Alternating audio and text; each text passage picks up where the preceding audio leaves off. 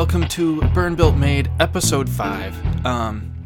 Today I want to talk about catering to the least common denominator when it comes to viewers and consumers of maker content, online content.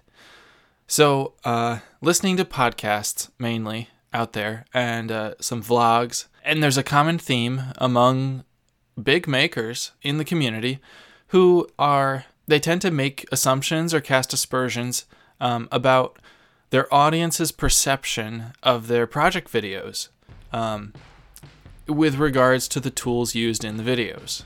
So the main idea here is that they sometimes avoid using expensive or difficult to obtain tools so that they can accommodate their consumers who may not have access to those tools. I think we, the consumers of those videos, or just I'm speaking for myself here, but we often understand that other tools could be used to complete a project. And maybe rather than limiting the methods used or the tools used in a maker project video, a tips video of similar outcome using different tools could be made for those most common expensive or fancy machinery and tools that are out there, like a CNC machine, for example. So I think this assumption is probably unnecessary. I do not think that these big names should be, or anyone should be, afraid that they will exclude members of their audience. As a maker starting out, I know which tools I'm limited to, the ones that I have, and the ones that I have access to, and I have a basic working knowledge of what I can't achieve with them. I don't know. I know I can't program my bandsaw or my hand router to cut shapes out overnight, like if I had access to a CNC machine. If I did, I would use it, but I am still interested in projects that involve the CNC machine, even though I know that if I were going to try to replicate them, I would have a more manual ordeal ahead of me. But really, I'm not necessarily watching videos in order to use other makers' projects as exact inspiration, or even as project inspiration at all. Rather, I'm watching them partly for tips and tricks that can be applied to the projects I'm interested in, or the projects that I need in my life. And a great portion of why I'm watching these videos is it's for the unique character and perspective of the personality that's in front of the lens. Of course, there's the odd circumstance that I want to basically replicate an item or an object. Like Jimmy built a workbench for a school, and I went ahead and basically copied that design. But in general, I'm watching videos from people for the personality that is put into them, and the character and the mindset, and these people's ingenuity and the efficiencies that they present.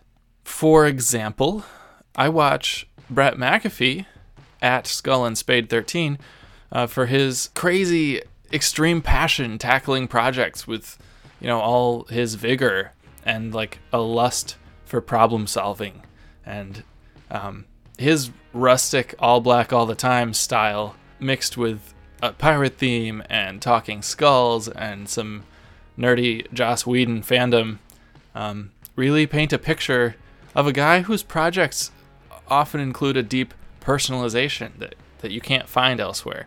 I watch Jessie Ueda at iJessup for her persistence and her follow-through and her resourcefulness. The term leg clamps. That's that's her thing. That's one of her things.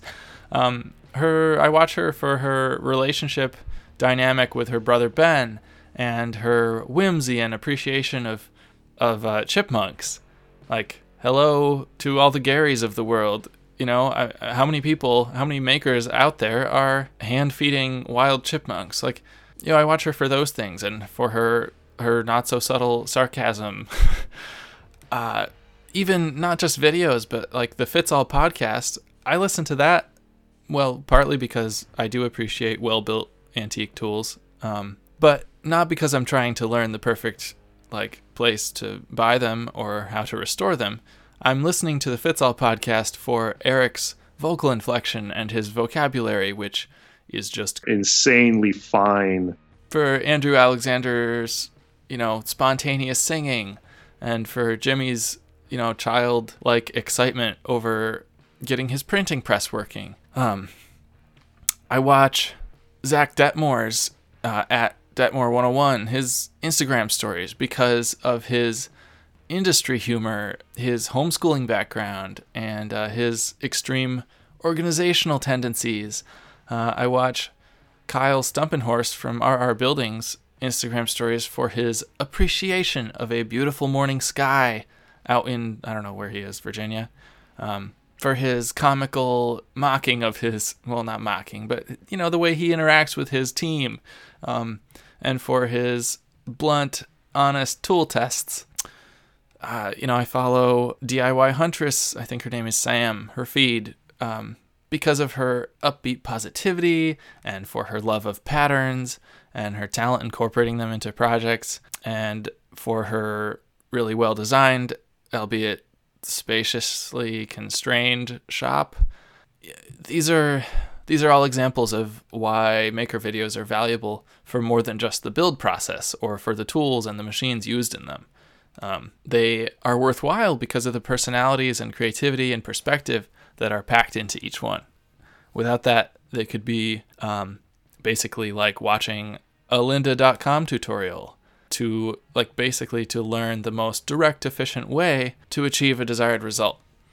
But maker videos are so much more than the tools used in them, and even more than the specific projects that they feature.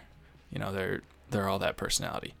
I'm ranting a little here, but so the other side of this whole coin is the project and knowledge-seeking audience, the masses out there who are people who want to make something specific, and they're searching YouTube to learn how to do just that.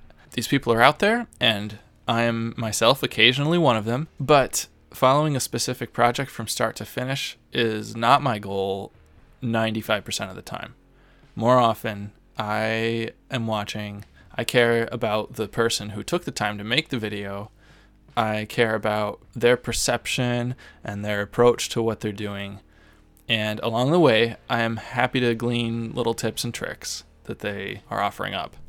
So, as a maker starting out, I've got a couple videos up. I don't expect to build an audience straight away, simply because people stumble onto the specific projects that I have compiled footage of and put on YouTube. I expect to gain an audience slowly as I find my niche in the maker community and as I continue to develop my own style and my approach to the things that interest me. I hope that you find the projects I choose to film interesting.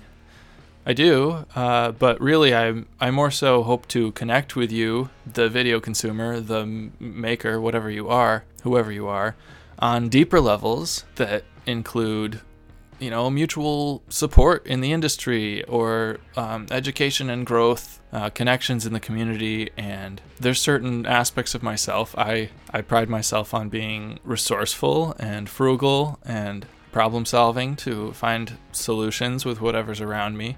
And for building things that are profoundly sturdy and will hold up for a long time. But I don't expect you to go out and do exactly what I'm doing, because you have your own life. I mean, if you happen to want to replicate something that I've done, great. But, yeah, I don't expect that.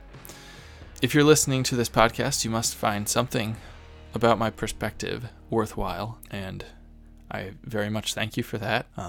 I hope that I'm not up on my high horse about this, but I really don't think that it's limiting to use fancy tools. In fact, before Zach Herberholtz, ZH Fabrications, put videos of his engraving vise, or his jeweler's vise, on his Instagram story, I didn't know that existed, and it was really cool to see a more sophisticated piece of equipment being used for something that I previously thought had to be accomplished entirely, manually with a normal vise, I guess. Maybe that's a research failure on my part, but it was nifty and eye-opening to see something used that I definitely am probably not going to buy. I do think it's great to use a variety of different things to certainly help people learn how to use those things, like table saw versus a track saw. Like personally, I've never used a track saw. I've used a circular saw, but people come from all kinds of walks of life, and I don't think they're gonna stop watching a certain person just because that person isn't using a tool that they own. As I wrap this up, I would love to hear your thoughts and opinions on the people who inspire you. And I am curious to know if you are turned off by their use of creative elements or tools or methods that you don't have access to, and how those things might factor into your perception of those people. And if you have an opinion that you would like to contribute, there's a link. I'll put a link in the episode description to leave a message. Actually, most episode descriptions have that.